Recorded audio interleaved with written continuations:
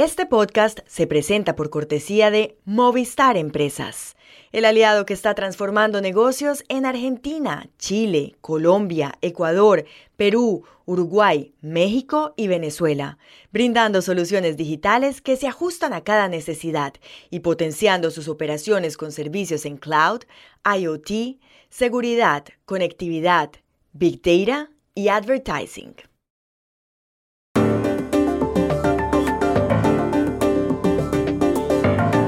Se complica la situación judicial del expresidente de Estados Unidos, Donald Trump. Ayer, el Departamento de Justicia lo acusó oficialmente de haber tratado de cambiar el resultado de las elecciones presidenciales de 2020. El Departamento de Justicia también se pronunció sobre el papel del entonces presidente en el asalto al Capitolio en Washington el 6 de enero de 2021. En este episodio especial de mitad de año les vamos a hablar de la última hora de este caso y de los otros procesos que tiene abiertos Donald Trump. Hola, bienvenidos a Y esto no es todo, el podcast del Georgetown Americas Institute de la Universidad de Georgetown en Washington, D.C. Soy Juan Carlos Iragorri, desde Madrid. Soy Paz Rodríguez Niel, desde Buenos Aires. Soy Jorge Espinosa, desde Bogotá. Es miércoles 2 de agosto y esto es algo que usted debería saber hoy.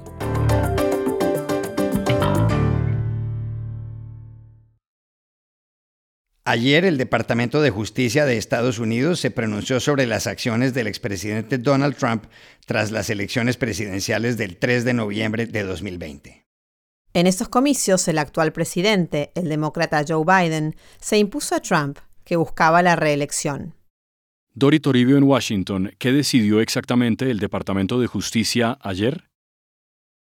Pues el Departamento de Justicia decidió acusar formalmente a Trump por sus esfuerzos para revocar los resultados de las elecciones presidenciales de 2020 dentro de la investigación liderada por el fiscal especial Jack Smith sobre el asalto al Capitolio ocurrido el 6 de enero de 2021.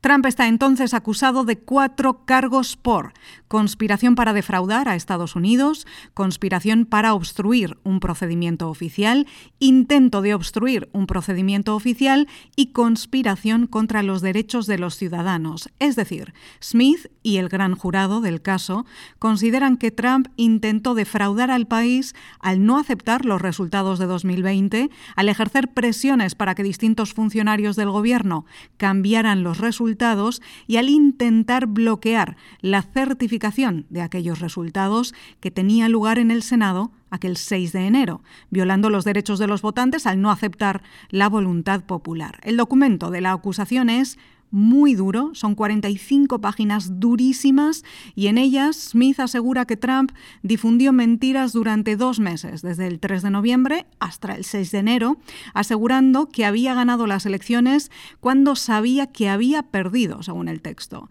Y su propósito era anular los resultados legítimos de las elecciones para quedarse en el poder. En una breve comparecencia, el fiscal Smith dijo además que el asalto al Capitolio fue un ataque sin precedentes a la sede de la democracia estadounidense y que fue alimentado por mentiras del acusado, dijo. Como ven, esta es una de las palabras que más se repite en la acusación, mentiras, y voy a dar 2 detalles más. El documento asegura que el expresidente presionó en varias llamadas al entonces vicepresidente Mike Pence para que no certificara los resultados de las elecciones. Y en una de esas conversaciones le dijo a Pence: «Eres demasiado honesto». Otra cosa más, la imputación dice que 6 personas ayudaron a Trump en toda esta trama del 6 de enero. No se especifican los nombres, pero los expertos aquí aseguran que la persona principal fue el exalcalde de Nueva York y exasesor de Trump, Rudy Giuliani. El fiscal Jack Smith dijo ayer que quiere que se celebre un juicio rápido.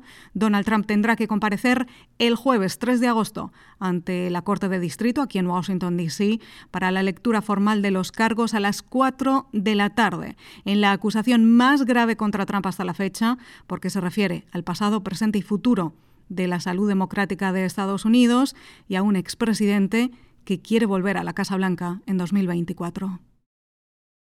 Aparte del caso anterior, son varios los procesos que le sigue la justicia de Estados Unidos a Donald Trump.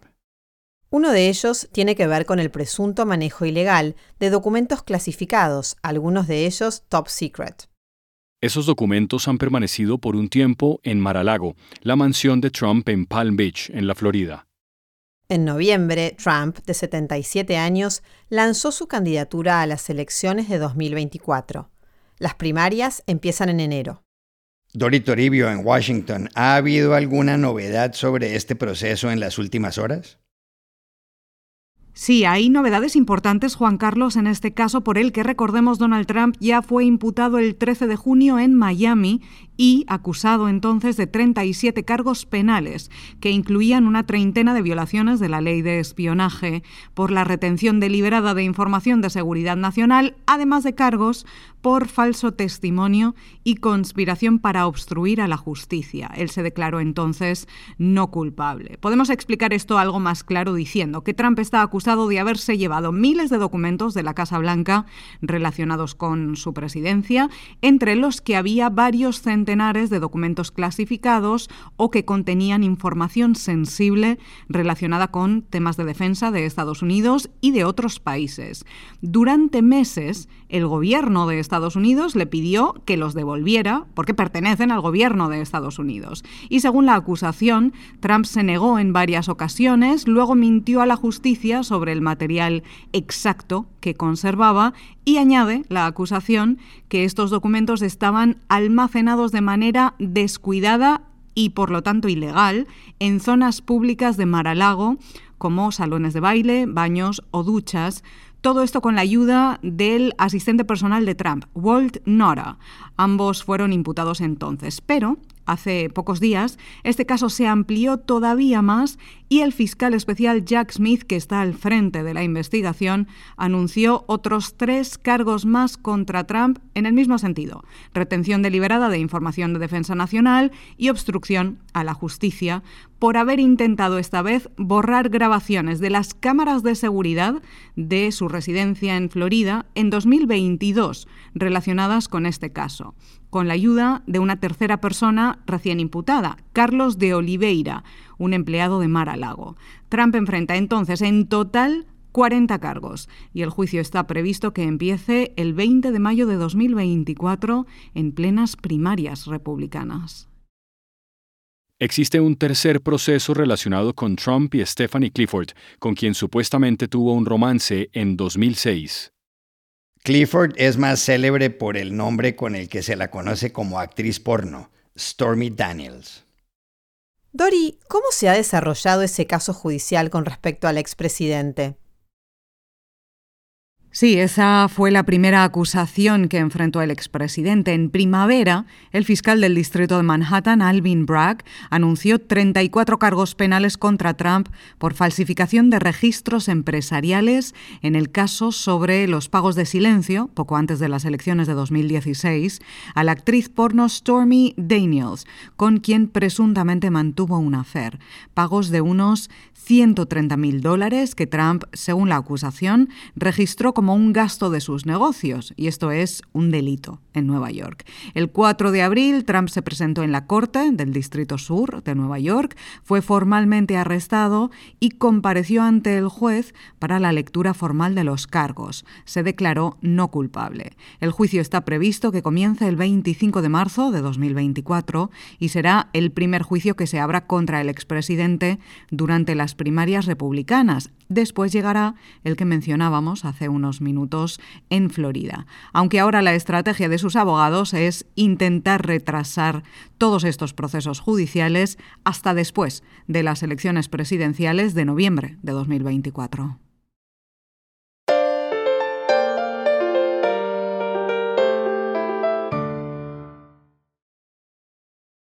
Este podcast se presenta por cortesía de Bancolombia y de su proyecto Orígenes. Esta iniciativa resalta la labor de hombres y mujeres que inspiran y que a través de la inclusión y la sostenibilidad han llevado bienestar y progreso a sus comunidades en el campo colombiano. En el banco hemos cumplido 148 años sincronizando nuestro latir con el corazón de un país que progresa de la mano de su gente, a la que acompañamos desde los orígenes. Bancolombia. Entre los procesos judiciales contra el expresidente Donald Trump en Estados Unidos hay uno más. Tiene que ver, Espinosa, con el estado de Georgia, en el sureste del país. Le pedimos a Dori Toribio que nos contara más detalles. Pues esta investigación también está ya muy avanzada y desde los propios responsables de justicia de Georgia se habla de una posible acusación más este mes de agosto. Es el caso de la interferencia electoral en ese estado, en Georgia, en el condado de Fulton, donde investigan los supuestos esfuerzos del gobierno de Trump por presionar a los funcionarios de ese estado, cargos republicanos entonces, para cambiar los resultados de las elecciones presidenciales de 2020. Allí ganó Joe Biden por unos 12.000 votos y hubo mucha polémica y recuentos porque este resultó ser uno de los estados decisivos para la victoria presidencial de Biden. Lo curioso es que de este caso se conocen muy pocos detalles realmente, pero como digo, se esperan noticias pronto. Para ganar las elecciones del 5 de noviembre de 2024, Trump debe convertirse primero en el candidato republicano. La pregunta, Dori, es esta. ¿Qué piensan los republicanos de todos estos procesos que tiene abiertos Trump?